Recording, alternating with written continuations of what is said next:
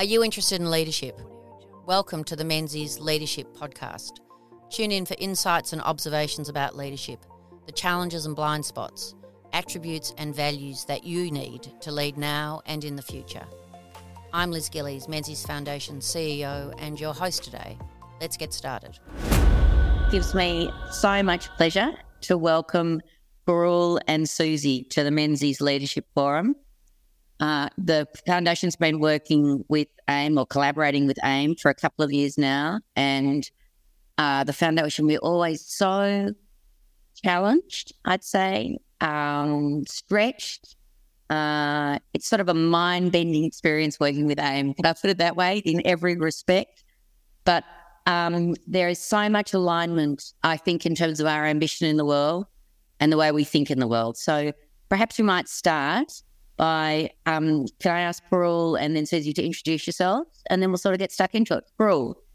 Hey, everyone. It's lovely to meet you all. And yeah, it's awesome to hang with you again, Lizzie. I really enjoy our connections. And I think one of the greatest joys of our collaboration is for you to say, I don't get it. Like, it will only work in the AIME context. It can't work in the wider world.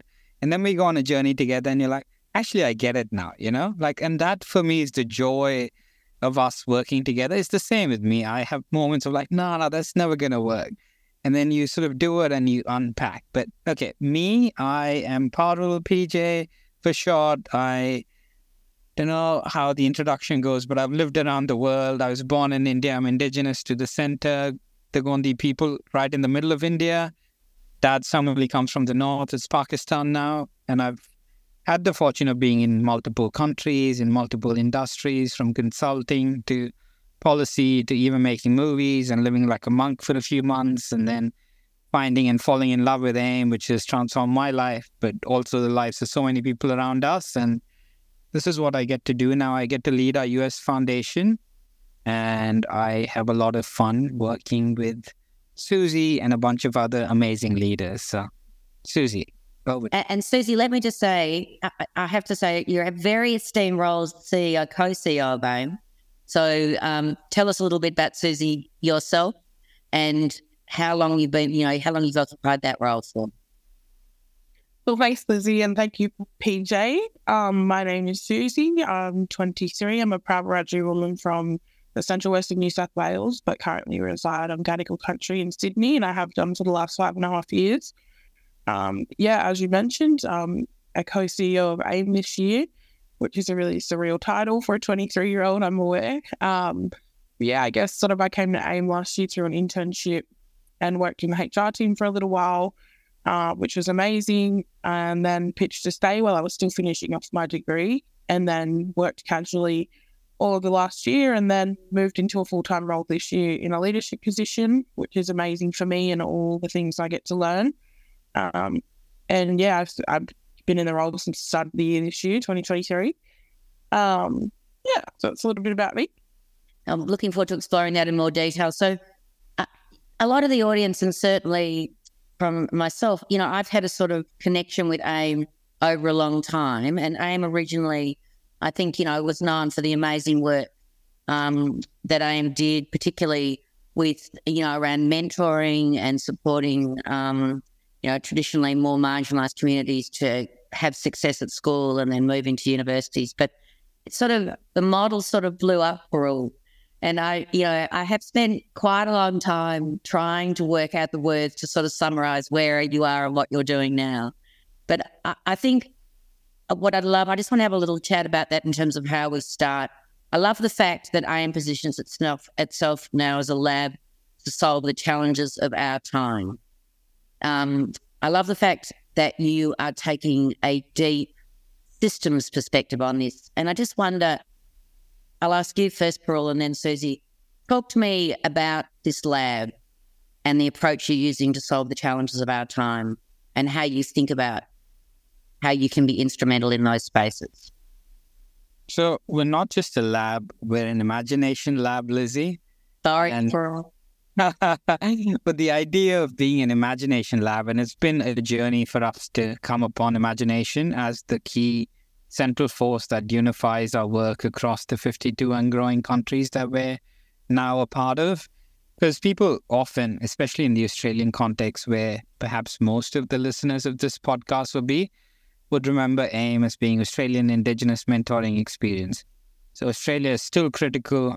Indigenous is the heartbeat of everything we do. Mentoring is still our bread and butter and our nerve and everything else. And we create experiences that uplift humanity to remember who they are. And when we say remember who they are, we mean how we are meant to be in relationship with each other and the world around us. Because we think the two big problems facing our planet today, and there's multiple, but like just zooming out, way out, and like trying to simplify the complex ecosystem is one, the way we've stopped relating with each other, and that leads to inequity, inequality, however you frame that conversation. And the other is how we're relating to nature, which often we're essentially a part of nature. We are one with nature, but we've forgotten. And a lot of indigenous systems and knowledges around the world know that at the end of the day, humans are another species. We're just another animal, as Chels from Indigenous Knowledge Systems Labs likes to say. And for us to remind humanity that we're integral to this ecosystem, not removed from it, and we're integral to each other's health and well-being, it's almost like cutting one limb and pretending that your whole body is going to be fine.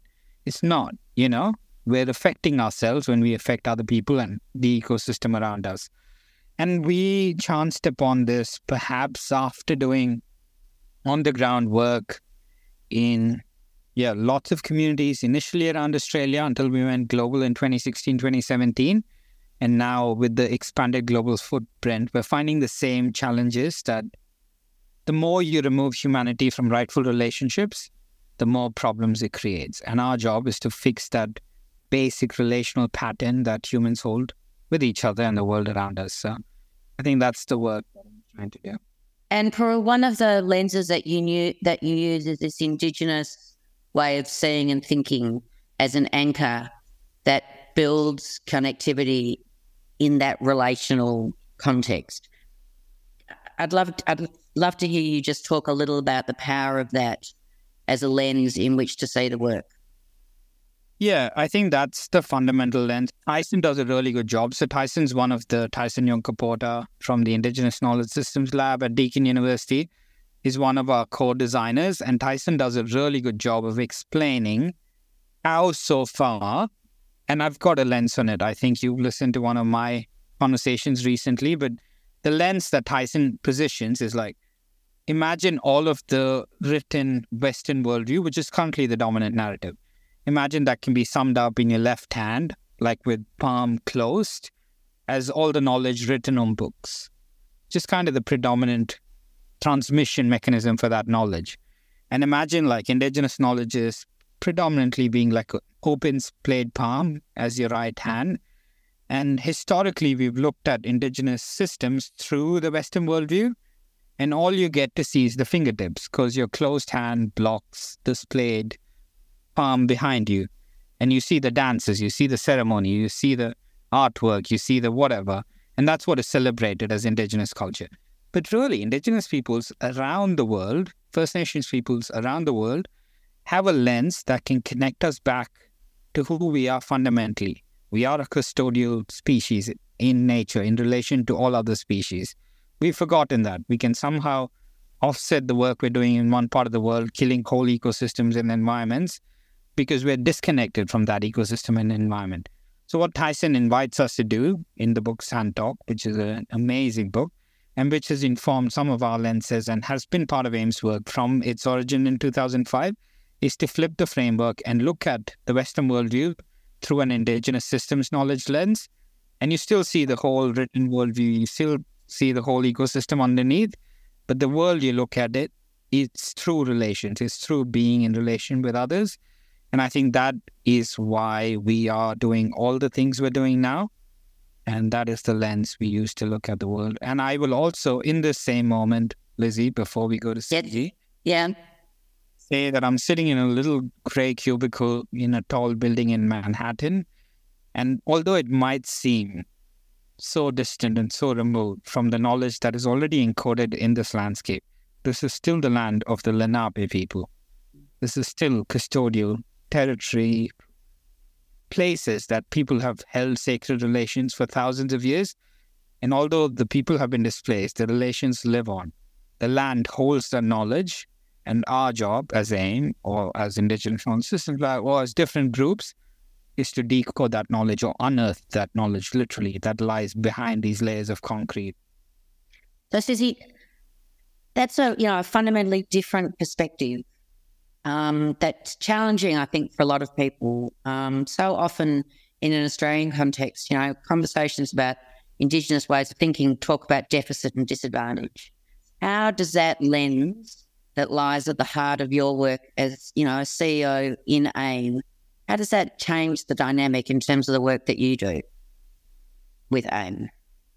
Yeah, well, I think it's super hard to follow PJ because he says everything so well and just has it so perfectly. So I think I'm very privileged in my position as a young Indigenous person to join an organisation founded by a bunch of young men, and the whole ecosystem of AIME being founded on and based on Indigenous systems thinking and knowledge. It's harder to speak on a broader context about these conversations or these contexts for Indigenous people. But like for me and like how it's informed my role and my experiences, it's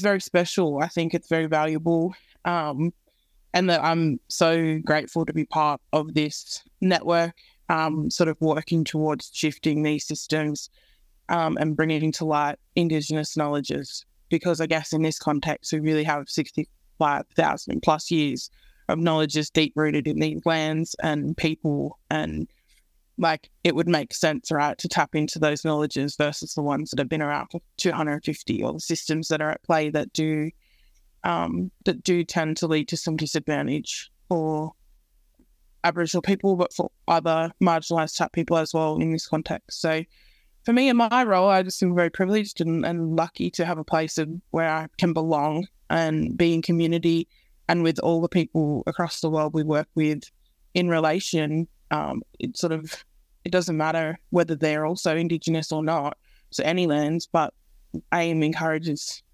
this relational network based on these Indigenous knowledges, and it's very connecting, and it doesn't, like, I've been very privileged to talk to a lot of people around the world and been connected with people here, but kids in so many different contexts all over the world, and I think it's just very special, and really hope to see there's a big shift in other orgs and in the system in general. So, Suzie, so often the relationships in the areas in which we all work tend to be more transactional. Relational implies a much deeper sense of connection, a different level of trust, finding a shared purpose almost. Can you just give us a little bit of a sort of tangible example of how you do that in your work that you do with AIME? Like, how do you, rather than you and I meeting and organising, deciding we'll do something, tell me a little bit about how this relational work plays out in terms of your work and the things that you do, in terms of every day in your role at AIME. Yeah, well, I think actually I had a very recent conversation on a different podcast project that we're doing, where this other young Indigenous woman was talking about how adults like build relationships with each other based on alignment of like goals or workplace or and that we don't actually, like, sometimes it's not so authentic. But I think anyway, like I was thinking of that as you were asking. I think with our relational network and moving through the world in a relational way, it's being mindful that there is so much deeper than the surface. And when we connect with people, we connect with the intention of getting to know things and learn things and leading with knowledge rather than pretending to know, embracing when you don't know things. And, really, like in the workplace, we've had a lot of opportunity to learn this year and to listen to podcasts and to meet people and just be in conversation without, sometimes the requirement of an outcome is just being connected to another human being or to the land. And I guess, day to day we do lots of different things and practice this relational network in a lot of different ways. And in our, I guess, headquarters at the Imagination Factory, like money is not a thing that we sort of do internally. Like there's no transaction inside the Imagination Factory, and we've been able to practice when we have kids come to the factory that our hoodies, like then they don't get to buy a hoodie, they get to exchange a kindness pledge, and that hoodie becomes a bit like of a traveling ambassador or embassy of kindness, and the kids get to pitch and think about kindness and other people, and it becomes a much deeper sort of, with lack of a better word, transaction, I guess. They get to get a hoodie for a kindness pledge and not money, and it takes away this like monetary barrier and just provides opportunity. Yeah, a day to day, it's very different. Like we have lots of different things that we do. So, Parul, I so love this idea of you, this sort of roaming global ambassador, living large in the world. Explain to me how you're reframing this ambition about addressing, very significant systemic challenges based on this sort of relational context of bringing different groups together to surface new ways of thinking and working. How's that playing out in your world? Across, did you say 52 countries, Parul? It's just mind-blowing. It's mind-boggling even for us, Liz. Yes. Let me say, it's a really hard act to follow Suzie. Because Suzie is so articulate. Hey, just did another podcast. Go, Suzie. I know, go, Suzie. I agree. Yep. She's rocking it. And our co-CEO model is actually a perfect example of how young people are ready to lead, and we're actually preventing them from leading. And our main, I don't know if it's assumption or you call it theory of change, depending on the context you put it in. But our underlying belief is that young people, especially young people who have been historically marginalized, who haven't been as much impacted by the systems, they have been impacted, but they've been pushed outside the system, let's just say. And that gives them a unique worldview back into the mainframe.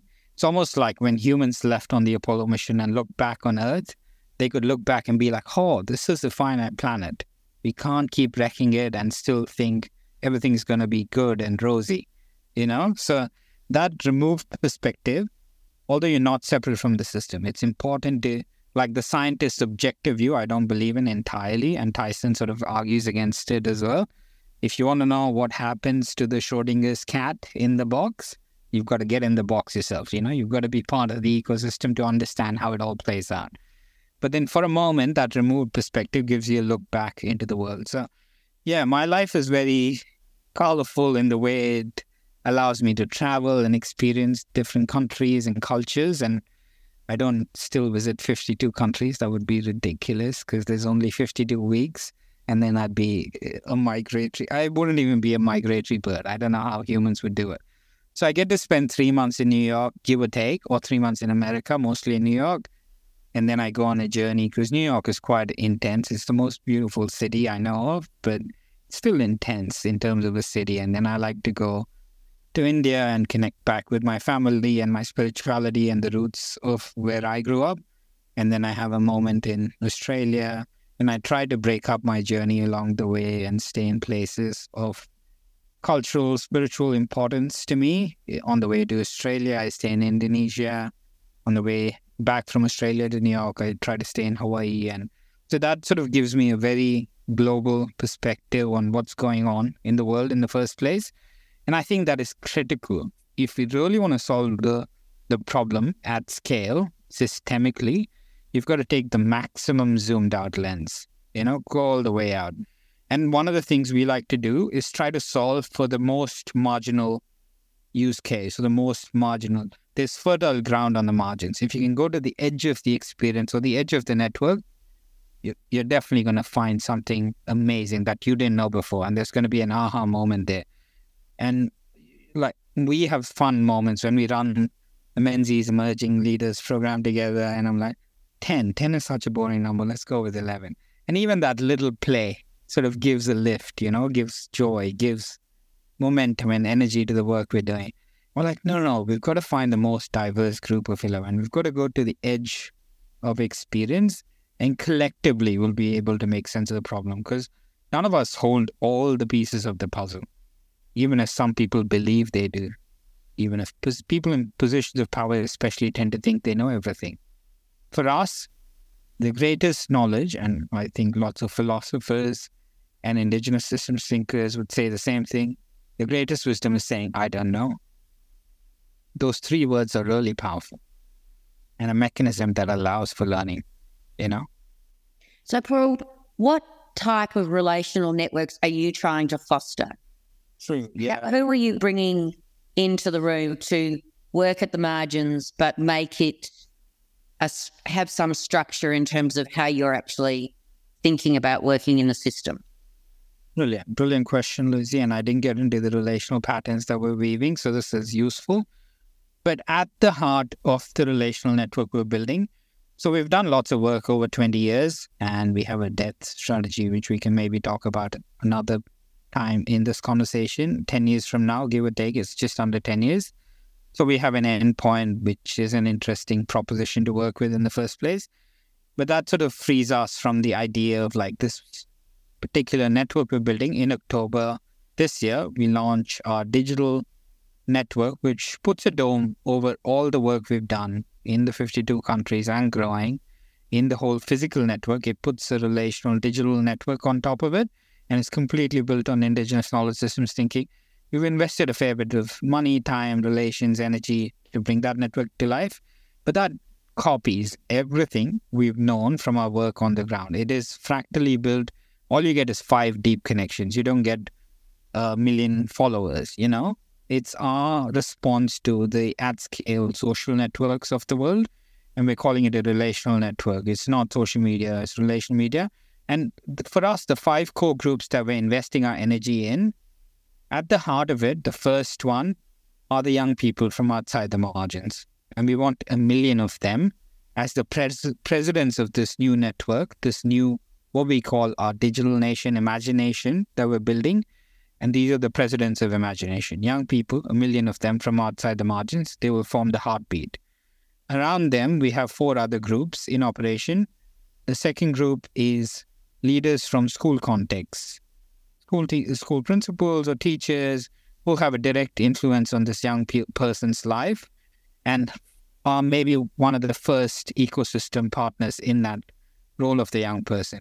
The next leader we have in play is the university leader. And not all young people will choose to go down that same trajectory, but give or take, they are one of the more established structures of knowledge holding in our modern day society. And so we give them access to them in the first place. The third or the fourth person and the third structure within this young person's ecosystem would be potentially a workplace. So then the fourth group within this network is organizational leaders, CEOs and board directors and whoever. And then the last is just citizens, civil society, more broadly, that we all operate within. And so these are the 5 key player, and a young person, say a young Aboriginal person in Australia would be connected to a university leader in India, connected to a school leader in some part of Nigeria, connected to an executive in Paris and a citizen in New York, pending time zones, pending availability. But for us, that's the most beautiful, unlikely connection of 5 that can regenerate and create movement. And if you put all these fractals of 5 together and you incy spider your hands, you get a beautiful regenerative relational network of energy, movement. And each of them are leading their own change projects, They're looking at a systemic problem and they're supporting each other as they call almost like board of directors, let's say.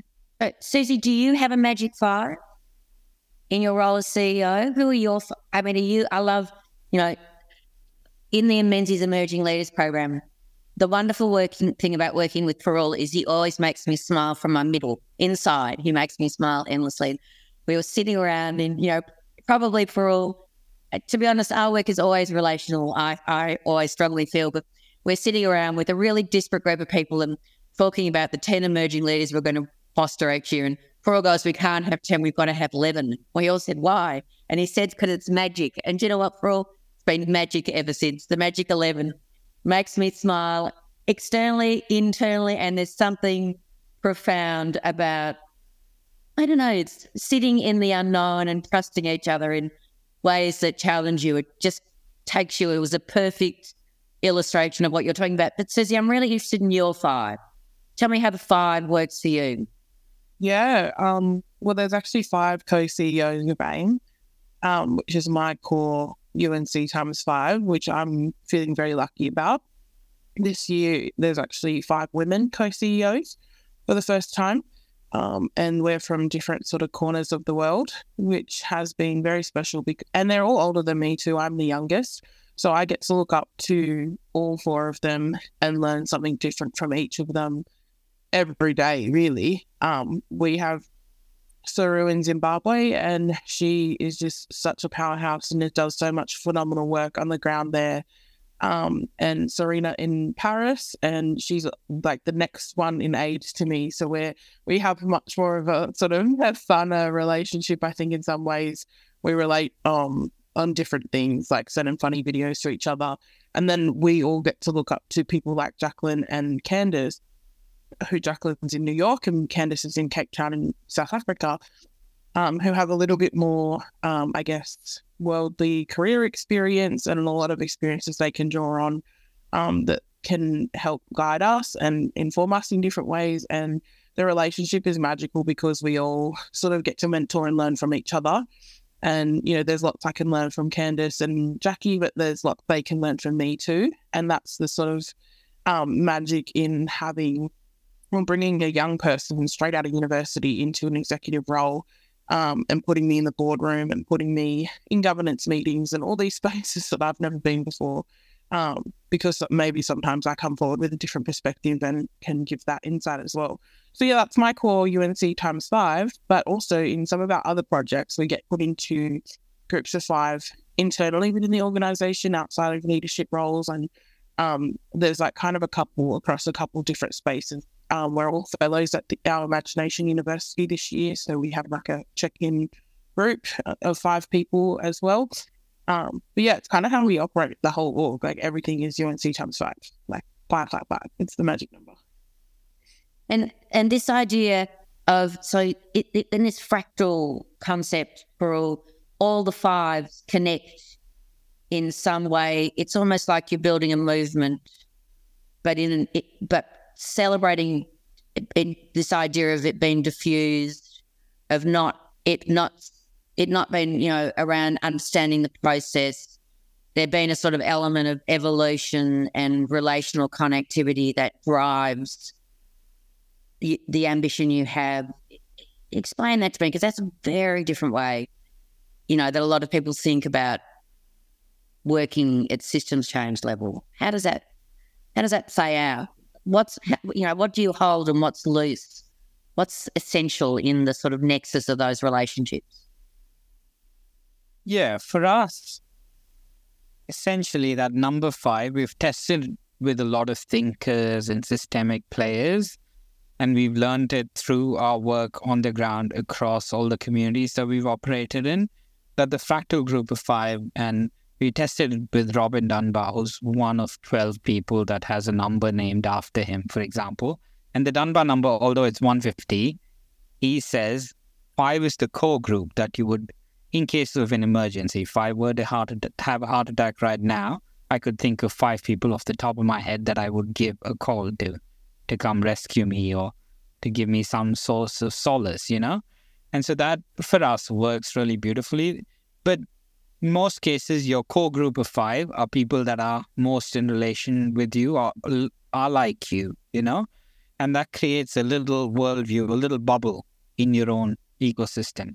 And we say the more unlikely the group of 5, like Suzie beautifully described her coalition of 5 co-CEOs, you get to play with different worldviews, you know? Suzie, you've told me before that, okay, I thought this is my worldview, this is how I grew up. And then I talked to Saru in Zimbabwe, who has like completely different experience of growing up and completely different. And Candace, like another phenomenal lady who actually had her father killed in the apartheid era by a general of the era, General de Kock, and she somehow, like, her journey unfolds and she finds a moment to forgive him and releases all the trauma. And Jacqueline, being a leader here, working in America for systems change along women's sort of inequity and wage gap and wealth gap and whatnot. And Sarne in Paris, who's a gun at sort of framing complex problems and putting them in simple terms for people to engage with and work with. So it's just this beautiful core group of 5 that uplift our whole ecosystem. And it's a sense of what I think the mainstream would call distributed leadership. And we consider all of ourselves as like little nodes in the network. Although we just did talk about this before the podcast began, Lizzie, although my title formally is the CEO, I really dislike the title. For us, it's just a calling card to be in the right room, in the right space with the right group of people to move the agenda forward quickly. And we use traditionally flawed titles like CEO to get to work and move the system quicker. But for us, we're not the only leaders or the knowledge holders. For us, all of them. Suzie is an amazing knowledge holder within our ecosystem. And our job is to sort of allow for this fractal leadership pattern to emerge. The best example we found in nature is the mycelial network that grows underneath the soil and that allows for free-form communication between trees and other beings sort of in the natural world. And everything is kind of a node, and our core group of 5 is kind of a node, and they're all interrelated. So most decisions can be made at that core 5-person fractal level. But if there's something that affects the whole ecosystem, then the whole ecosystem can be mobilized really quickly through a fractal of 5. And maybe not all 5 people are available in each of the fractal, but if there's 2 or 3 across the entire, and then you get a more distributed view of the problem and the solution. And so, Parul, is this fractal network? I love that idea of it under the ground and connecting in all sorts of unexpected ways. Is this about an orientation towards regeneration? Like, what are you positioning this network to do? What are your hopes for it? Yeah, 100,000%, Lizzie, it's towards regeneration. It's towards accepting finitude and then allowing for some form of infinity to emerge by accepting an end date, which is why AIME has an end date. It's by accepting that all systems at some point, entropy, Buckminster Fuller used to call it syntropy, where there is like a degrowth or at least falling down of a system. But then if it's done in relationship, it doesn't affect the entire... In fact, it affects the entire ecosystem, but it uplifts it. When a tree dies and it becomes hollow, it sort of becomes a burrowing ground for many other beings. And then the nutrients from the tree flow down back into the soil and feed back into the ecosystem. So there is beauty in that death and that regenerative process. And for us, this fractal 5 allows for that movement. It allows for that quick regeneration. And if I think I know everything, this is not the place within this network, You have to be vulnerable. You have to be open to learning all the time. And more often than not, you have to be open to say, I don't know. So, Suzie, what does regeneration mean for you in that sense? How does this idea of regeneration sit at the heart of the role that you play? What does that mean to you, regeneration? When I think of regeneration, I think of in life there's death and everything between, and the story and the journey to get there, and that both are as important and should be embraced. And I think that's really like my role, for example, is a 12-month program. So it will be someone else's turn next year to bring forth their knowledge, their perspective, their experience to the new core group of UNC x5 co-CEOs.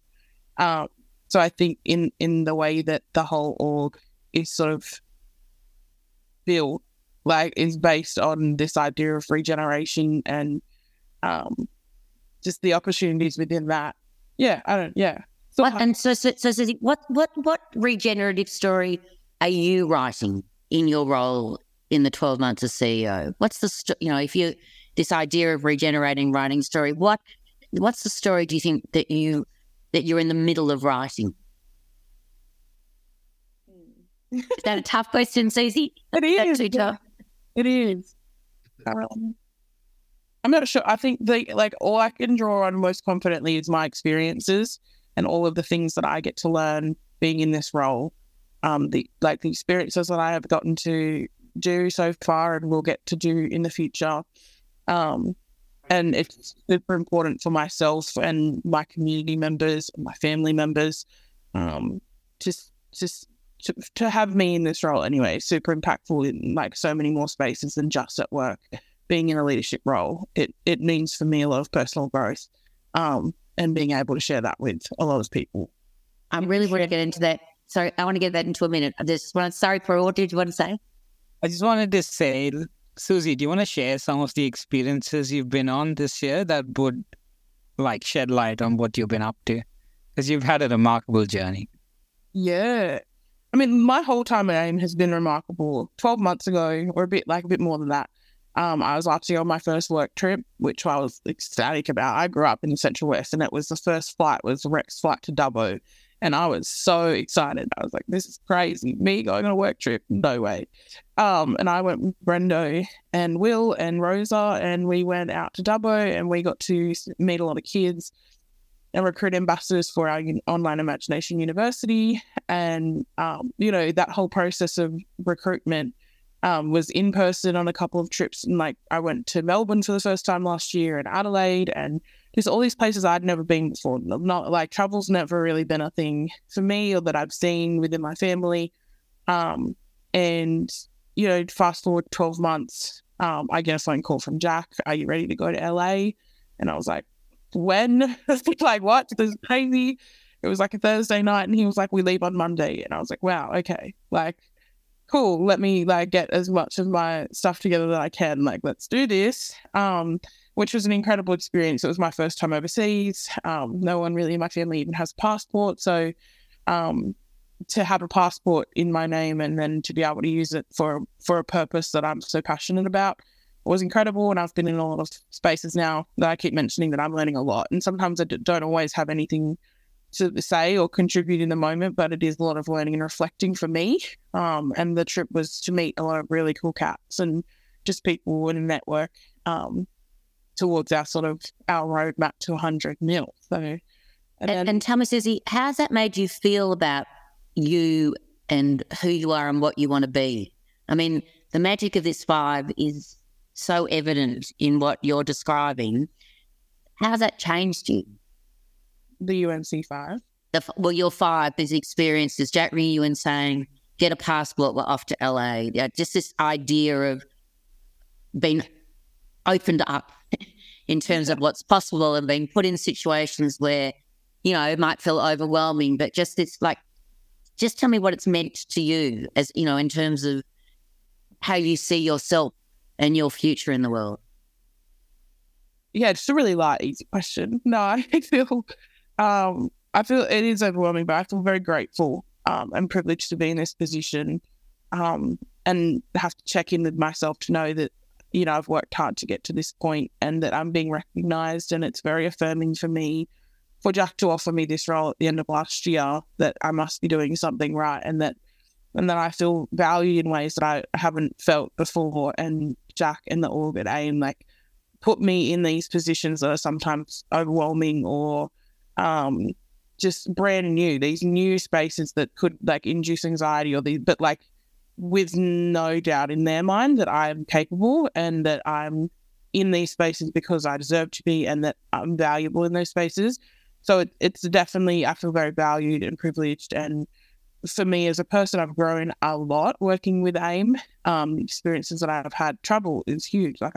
Now it's like a possibility in my mind, whereas before it was never. I didn't even have a goal of traveling because I never saw it, didn't think it was ever going to be achieved. I was too focused on my own local context. And now these experiences, going overseas and getting to see just some different contexts or chatting to people from all over the world, has been just huge for my personal growth. There's lots I could say and talk about this. But Suzie, the last time we had a conversation, I was so struck by also the amazing impact that had not just on you, but the 5 people that you love the most around you. You know, you talked about, it just, I just think it's this idea of this sort of fractal networked effect where building this sort of capability amplifies in so many ways. I don't know if you want to share some of that, Suzie, but even the conversation about how you see your future, you know, what you might want to study next, or I think you told me something about some of your brothers and sisters who've gone on to do things because of your exposure to different ways of being in the world.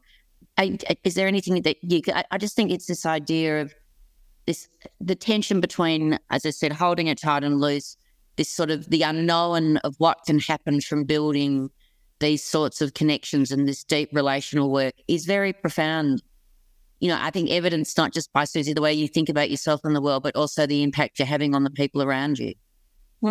Yeah, definitely.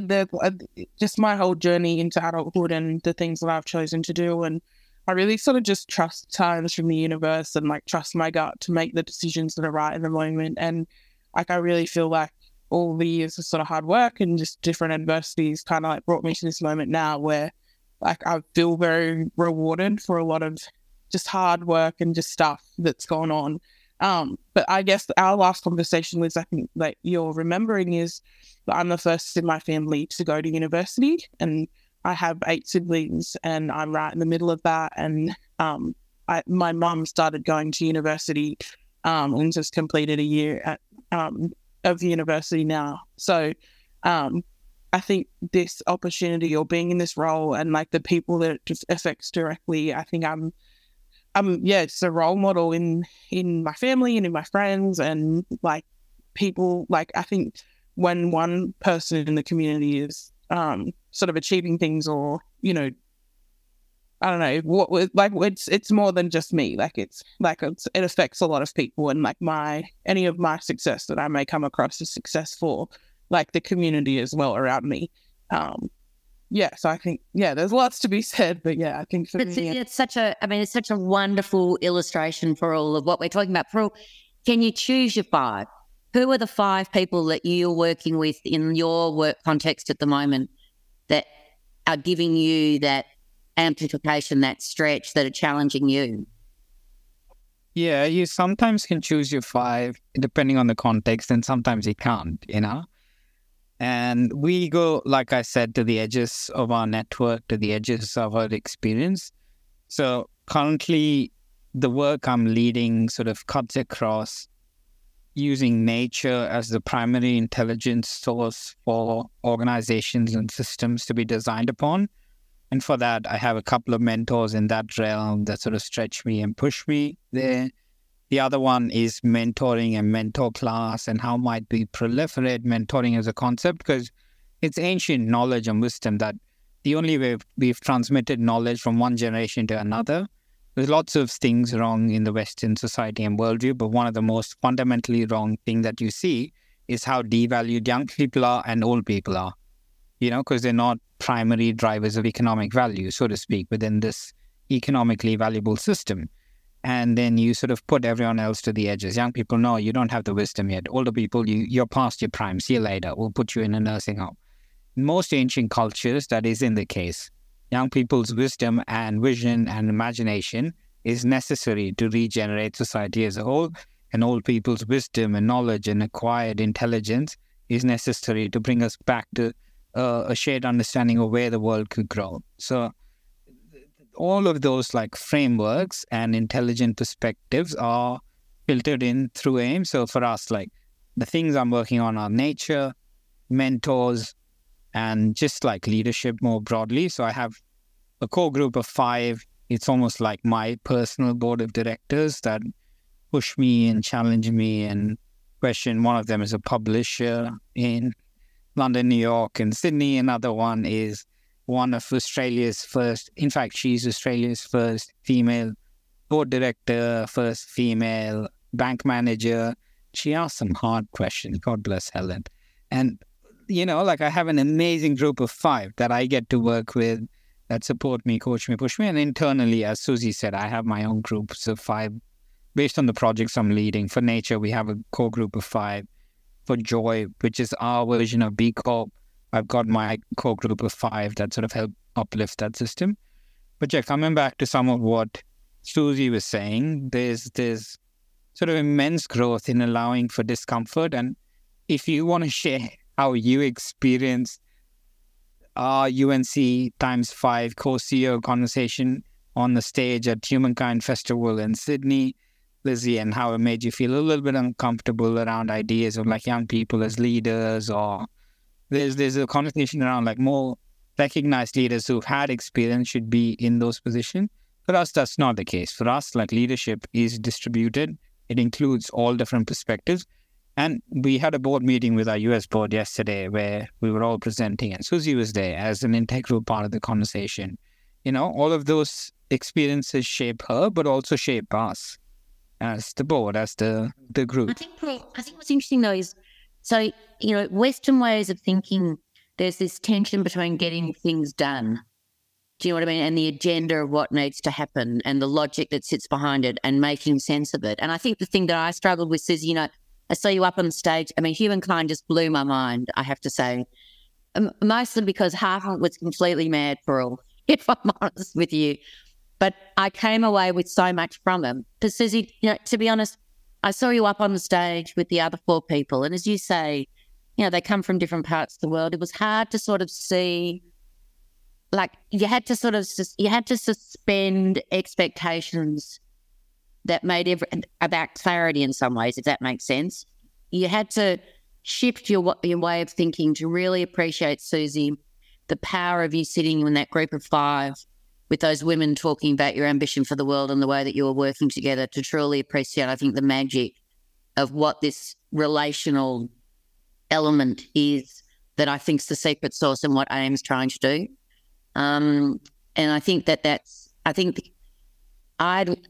think, Parul, in terms of people's individual leadership journeys, which I want to get into in a minute with both of you, but I think some of that is actually finding areas of discomfort.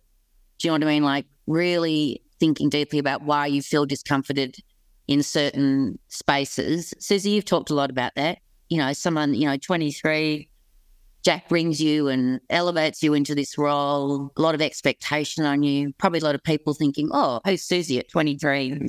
You know, how did you, tell me what you went through internally about how you stepped up into that space? Like, how did you deal with your feelings of vulnerability or uncertainty in that way?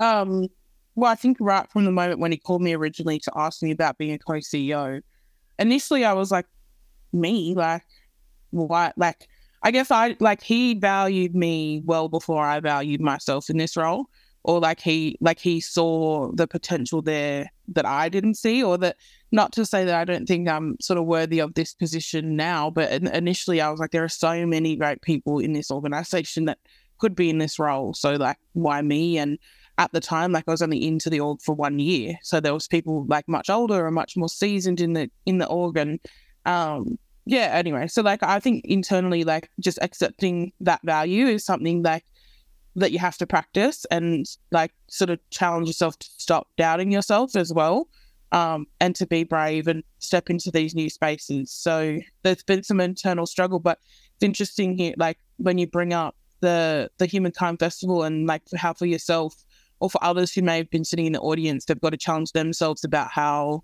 or what a CEO or a co-CEO looks like. And that was part of our discussion on stage, is like, you know, what a co-CEO looks like, or what a co-CEO, yeah.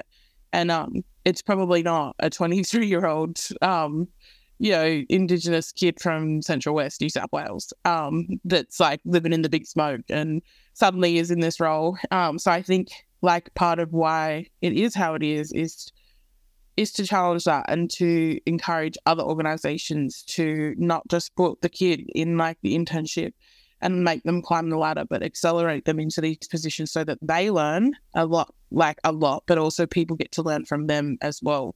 But yeah, I think it's challenging, and everyone in this that participates in any conversation around it or is new to the idea would have to challenge some sort of traditional thinking about leadership in organizations or sort of stuff like that. One of the things that I love most about AIME is this sense of joy and playfulness and whimsy that I think is the thing that builds the connectedness and the trust and the relationship. My favourite photo I have, Parul, other than the one of you and John Neal outside Luna Park before the day started, was I took a photo for my children so I could send it to them of me sitting in the Ferris wheel with a chocolate gelati, which I probably didn't need, contemplating Matt Wellenberg's reconceptualization of the world as moving from proprietary to open source, which is just a mind-blowing concept. But the fact that I could think about that deeply on a Ferris wheel with a chocolate gelati sort of sums up AIME for me in so many ways. Talk to me a little bit about imagination and all of that. Parul, you pulled me up before, which is absolutely right to say that you're an imagination laboratory. Why is imagination, why is playfulness, why is joy so fundamental to the way that you think about unlocking the potential that you're seeking to cultivate? And that's the perfect image of AIME. Lizzie, you as the CEO of Menzies Foundation on a Ferris wheel, uplifting about having a chocolate gelato, reflecting on why we should have proprietary versus open source knowledge, and that for me is like sums up AIME in a beautiful image. If I had an image, that's a good encapsulation of the AIME spirit. And for us, why is imagination so important? It's easy for me to answer because we've contemplated this for a long, long time. And there's a history of how the word imagination filters into our worlds, and I can tell you that story. Let me answer first with the rational answer, and then I'll probably go to the story aspect. But the rational aspect is lots of great thinkers and systemic beings, including your Einsteins, who are revered as geniuses, said imagination is more important than knowledge even. Because with knowledge, you know what you already know. With imagination, we're pushing into the realm of unknown. It's exactly the conversation you and Suzie were having before. By pushing someone like Suzie or anyone, me included, into positions of discomfort with a safety net around us. To grow into unknown spaces, that for us is the essence of imagination. That for us is us pushing through new frontiers and territories and ideas and concepts that we could not even imagine. Knowledge sticks to what you know. Imagination sticks to what you do not yet know, but can potentially know. So there's beauty in that. And there's lots of research why we do it through play. The scientific Western worldview research would say with play, kids learn 20x faster. It only needs 10 repetitions compared to 200 repetitions through rote learning or through other ways of learning. If you put kids in a sand pit and let them learn whatever it is, mathematics or however, through doing, the learning happens so much faster. And I marvel at why our school structures, it was okay under the Prussian industrial era to have this sort of expert of the top passing knowledge and people sort of being bored of out of their minds, and some kids engaging, many kids disengaging. And it worked in a certain context. And within the educational space itself, it's remarkable when you look back upon history and say, all sectors of the world changed. The way we do banking has changed. The way we do telecommunications has changed. The way we do finance has changed. The way we do education is the same.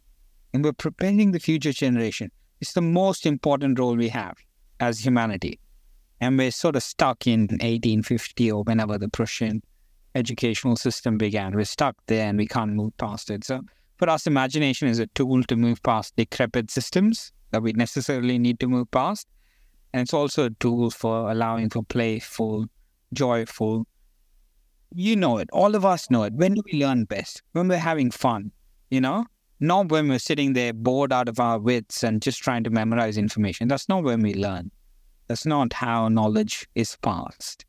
Knowledge is passed in relation, through ceremony, through rituals, through fun, through play, through joy, And perhaps the story I was going to share before was around, how imagination can actually move us to new levels of thinking. And as Suzie was put in a position of discomfort, I, before New York, was living in Kofsa, Gumbengi country, beautiful, beautiful territory, beautiful landscape, beautiful people, beautiful community. And I was really not considering New York at all. But then for me to be put in a position where like, oh, we think you should lead the US Foundation. I'm like, all right. It was the same question Suzie asked. It's like, why me? Like, I almost have an answer for why me. But I was like, I actually don't want to move to the city, you know? I am really happy in a natural landscape because that's where I belong in relation with other beings. But then for me, it was a natural process of embracing discomfort. It's like, this makes me really uncomfortable. I really don't want to do it, which is why I should do it. And in AIME, and the conversation you and I had is like, it can work in AIME because it's safe, you know, for someone to fall. And I will challenge the whole system to say it should be safe in every organization. It should be safe in every system for humans to try and fail and learn. It's okay for a kid when they're walking to fall and get up and fall. And when they're learning how to bicycle or bike to fall. Why not for adults? It's the same. We're learning something new. We will fall. And the system around us should catch us. And this is perhaps the difference between a collective society and an individual-oriented society. And I hope we get to a collective society as a whole dominant global narrative. Suzie, what does imagination mean to you? You're asking all of the such easy to answer questions. Like, imagination is everything. Imagination is an opportunity. That's how I view imagination, especially in the context of schools and bringing imagination to classrooms, because for the kids who fall outside of academic margins, it's an opportunity to be creative. It's an opportunity to think outside the box. And it's just magical, I think. Parul, the Menzies Foundation values so much the opportunity to work with AIME for all the reasons I think evident in this podcast. It truly does feel magical in the way that AIME opens up spaces for different ways of thinking, for finding joy and a sense of optimism and hope, I think, for having moments of discomfort where it's not clear what's emerging. And there's something enormously powerful about that. And just in finishing today, you know, the sort of meta crises that the world's contending with, you know, climate, increasing polarization, the uncertainty of AI and emerging technologies, new geopolitical risk. This notion of collective responsibility for the greater good is gathering momentum in all sorts of ways. And the way that AIME is thinking about that challenge and working to cultivate this idea of the collective, I think is a profound contribution to challenges that sometimes seem insurmountable. Can you just finish today just talking a little bit about what you mean by a sense of the collective in terms of how we might position the work the world needs going forward and how people might connect with AIME in supporting that vision? Yeah, I can have a go, and then I'd love for Suzie to have a mic drop moment and drop the mic. But me, I think, yeah, the collective is so important. This is where I finish my last little spiel, is we need to move into an era of collectivism. And it's not even collectivism. Even if you're individual, if you can recognize that you're one integral part of the whole, maybe that's collectivism. Okay. So it's not individualism. You recognize that your finger can't be chopped without hurting your whole being. You know, you can't chop a tree without effectively like chopping a finger of your body, because we're part of this deeply rooted ecosystem of beings. And in some cases, there's a respectful way you need to do it, because we as humans, we aren't physically capable of capturing sunlight and converting it into energy. Like we don't have chlorophyll, or we can't do photosynthesis or whatever. You know, there's reasons why we have to take from a plant being or an animal being. But the way it's done is respectfully. It's done with gratitude. It's done with this understanding that I'm part of this ecosystem. And if I take something, I have an obligation to return. You know, there's that collective understanding built in, and it's inbuilt in indigenous knowledge system. For me, what gives me hope, Lizzie, more than anything else, is that I think, and maybe I'm wrong, maybe I'm naive, and I would rather be naive than anything else, is the era of this dominant capitalistic me versus them, extract as much as possible, is coming to an end. And I believe a lot of us, there's one way of solving from the systemic level the problems we're facing, the meta crisis, as you beautifully pointed out, whether it's of the knowledge we're accumulating, or whether it's the climate and the relationships we're having with the natural world, or whether it's inequity and the relations we have with each other, and so on and so forth, and thought effects of all of them. Perhaps for me, what's interesting and what's beautiful and what's hopeful is I don't think we can exist in the current system. And what AIME's trying to do, as a true, coming back to its mentoring organization, is to model a new way of being. And when Buckminster Fuller said something like, the only way of shifting an unjust system is not to fight against it, because that effectively adds fuel to the fire, but to build an alternative so compelling that the old one becomes redundant. And I hope with AIME, this is what we're doing. We're building an alternative so compelling, so uplifting that the old one is no longer applicable. So Suzie, in finishing, can I say, Suzie, I felt so inspired by learning about your journey, seeing your bravery, Suzie, during getting up on that stage at Humankind in front of all those. I mean, I just, the sort of role model you are, the way that you'll see your future unfolding. Tell me, as the CEO, Suzie, as we finish, to the people listening, how can they help you as CEO allow AIME to be successful in its ambition in the world? What could people do? What could people bring? How could people connect with AIME and with you, Suzie, to help deliver, I think, this really beautiful vision of what the future might look like? Oh, Suzie, don't look at me like that. Great question. How can people help? If people can help by being kind, that's how they can help. That's how they can help. Well, I think it's a lovely way to finish. Can I just say, Parul, I always love whenever we get together, I always learn something. I think your capacity to work, as I said, to have an overarching vision and to see the way things might come together. Your ambition for the world is just truly uplifting. And Suzie, you're just such a wonderful, I think, example of what opportunities like AIME are building in the world are creating. And I just thank you both very much for your time today, and just say how delighted I am that we've been able to have this conversation, and what a privilege it is to work with AIME in the work we're doing in our Emerging Leaders program. So thanks very much. Thank you, Lizzie. It's a joy. And that was truly a mic drop moment, Suzie. I want people to be kind. Thanks for having us, Lizzie.